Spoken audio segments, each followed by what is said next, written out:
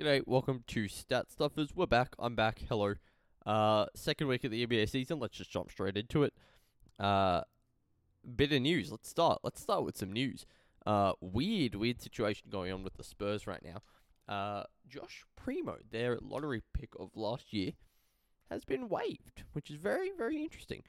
So far, there's no official release or anything. I don't think we're going to get one from the Spurs. I'm sure something will leak, but we're not going to get it from the Spurs, I don't think. So all I've seen so far is Josh Primo mentioned some mental health concerns, but I don't know what that means in this context. So there's in my head, there's three possibilities here. One, the Spurs waiving him has caused him some mental health concerns, which fully understandable. That would be very bad if that's why the Spurs waived him. If he's suffering from mental health concerns after being waived by the Spurs, it can't be a good feeling, especially as a 19-year-old. I think he's 19, just coming out of the lottery last year in his second season. He was suffering, or he is suffering from mental health concerns, which is why the Spurs waived him. That would be terrible. I would hate the Spurs for the rest of my life if that was the case, but I don't think that's going to be the case. If for no other reason, then it would be a PR nightmare for the Spurs. If they're truly going to be terrible to people about their mental health, they're not gonna deal with that PR nightmare there. Also, you'd hope they actually have some empathy for a guy, but the other potential thing is Josh Primo did something potentially bad, like kind of inexcusable, and for that reason he was suffering from mental health concerns, and the Spurs waived him for whatever he did. Or maybe he did something because who knows? Like I don't know for sure. All we know is he has been waived. The Spurs haven't said anything, and there's some mention of mental health concerns for Josh Primo. That's all we know for now. Hope he is okay. Hope nothing went wrong. But yeah, just keep an eye out on stories there. But let's talk about let's talk about basketball a little bit. Let's talk about some interesting teams. So there's two interesting teams I want to talk about this week. More so, one interesting player I want to talk about. But let's talk about the first team here. It's the Blazers. So I had the Blazers picked as my 11th seed coming to the season. They are now, I think, 4-1 or something like that.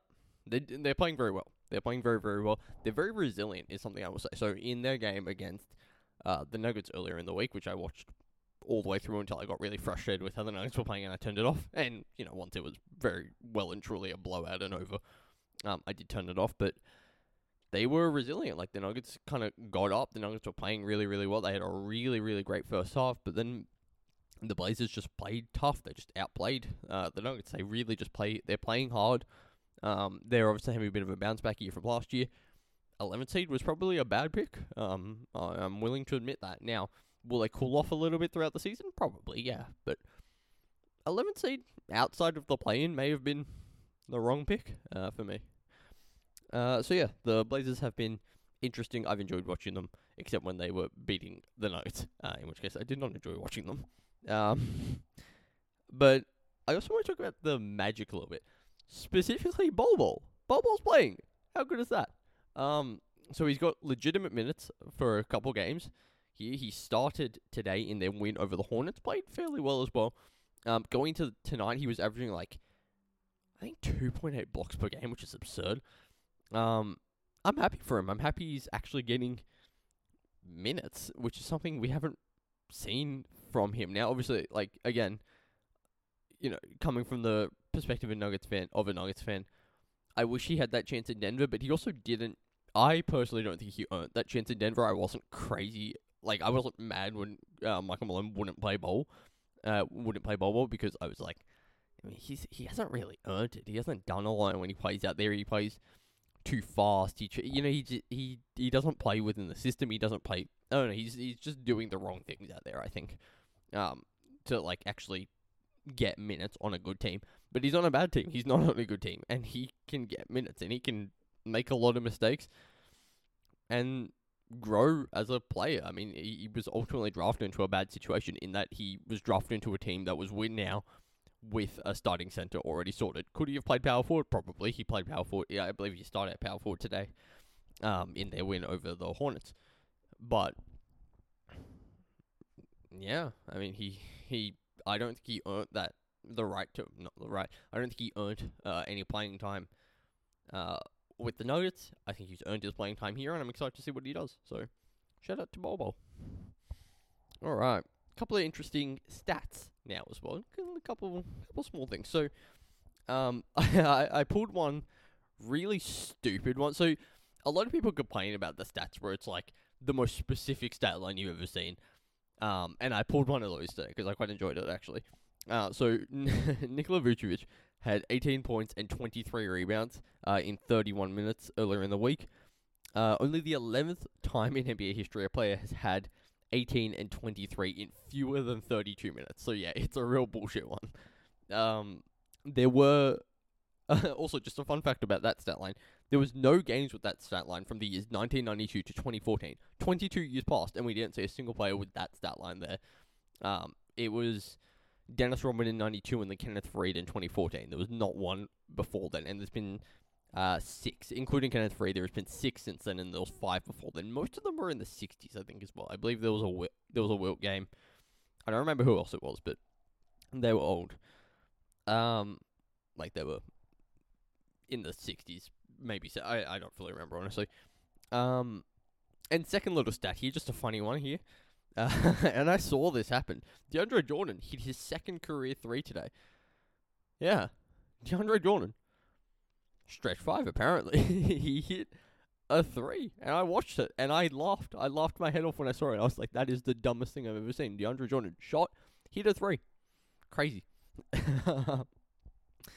Now, let's talk some plus minuses. A couple of interesting plus minuses here. The Mavs Nets game from, I think, yesterday or the day before. The Mavs won 129-125. Couple of funny kind of plus minuses in this game. So in the loss, KD was a -6 and Kyrie was a -3. That's not crazy. It was a 5-point loss. That's not crazy. What's weird is they were the only starters in the negatives. All the other starters had a positive plus minus. It's just weird that it's KD and Kyrie there.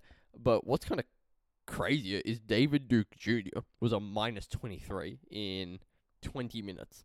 The next worst was -7. What? Did David Duke Jr. just lose his game for them? -23 he played 20 minutes, so they were losing every minute he was out there, really. Yeah, weird. Very weird. And then, in the win for the Mavs, Spencer Dinwiddie was a -20, which is also very strange. -20 in 27 minutes in a win from the Mavs' second, maybe third best player. Second best player, really. I think Christian Wood could be their second best player, but he probably isn't. Yeah, that's weird. that's a weird plus minuses in that game. I just thought they were a bit funny. Thought I would share. Now, let's check in. Let's check in on some of our guys. So, for those who don't know, before the start of every season, I do a study that I made up with numbers and stuff that I make a study where I determine which rookie is going to be the best in that season. Which rookie is going to have the best career. It's kind of turned into which rookie is going to have an underrated, good career and be, one of the better players from their draft class. Probably the best non-superstar player from their draft class is kind of what the study's turned into. So, for context, the first year was 2 years ago, and that was Sadiq Bey. Pretty good pick, I would say. I think the third best player in that draft, unless I'm forgetting someone, I think the third best player in that draft class. Last year, Trey Mann didn't do a whole lot, but he's playing really well this season. And then this year, Ochai Agbaji, drafted by the Cavs now on the Jazz because of the Donovan Mitchell trade. Let's just check in on what some of them are doing. So Agbaji played against the Nuggets today, and he actually got minutes for the first time. For the first time in his career, he got minutes. He played 1 minute against the Nuggets in their first game of the season. I don't think he played since then. Played 18 minutes against the Nuggets tonight. He scored 9 points. Good for him.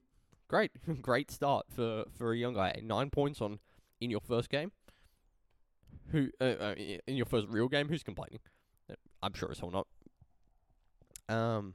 Trey Mann has been really good for this season as well. 15-3-3 for the Thunder. And then Sadiq Bey, little bit down from last season, but like just a point down from last season. He's averaging 15 points and about 6 rebounds. He was averaging, I think, 16 and 6 last season, or 16 and like 5.5. So he's playing about as well as he did last season, at least statistically. So shout out to our guys. I'll keep an eye on them. I'll keep an eye on the stat lines. I'll keep an eye on watching them play. But yeah, few good games from some of Stat Stuffer's young guys. Now, finally, let me recommend a couple games to you for the next week. So, if you don't have that much time, you want to watch a few games, here are the games where I think you should maybe make some time for. So first up, we have Grizz Jazz on Sunday the 30th. The Grizzlies are 4-1. The Jazz, after that loss to the Nuggets, are now 4-2. Two of the top teams in the West. They're going to be playing against each other. And that is today, as of when this episode comes out. So go watch that. Possibly on right now, or maybe you already missed it. In which case, go watch the highlights. It was probably a good game. Now we have the Nuggets and the Lakers the next day on Monday. So tomorrow, as when this episode comes out. The Lakers going to drop to 0-6. Possibly. It could be pretty funny. They did lose to the Nuggets the other day. It kind of embarrassingly, like they just could not hit a shot. Yeah, bad game from the Lakers the other day. Let's see if the losing streak continues. And finally, Celtics Cavs on Thursday the 3rd. That game they just played today. That game went to overtime. I believe the Cavs won. I'm 99% sure the Cavs won that game. Let me just quickly double check. The Cavs.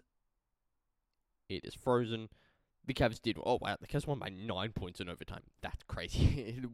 That's something that's really weird to me. When teams win by more than like 4 or 5 points in overtime, it's like, how did you let this happen?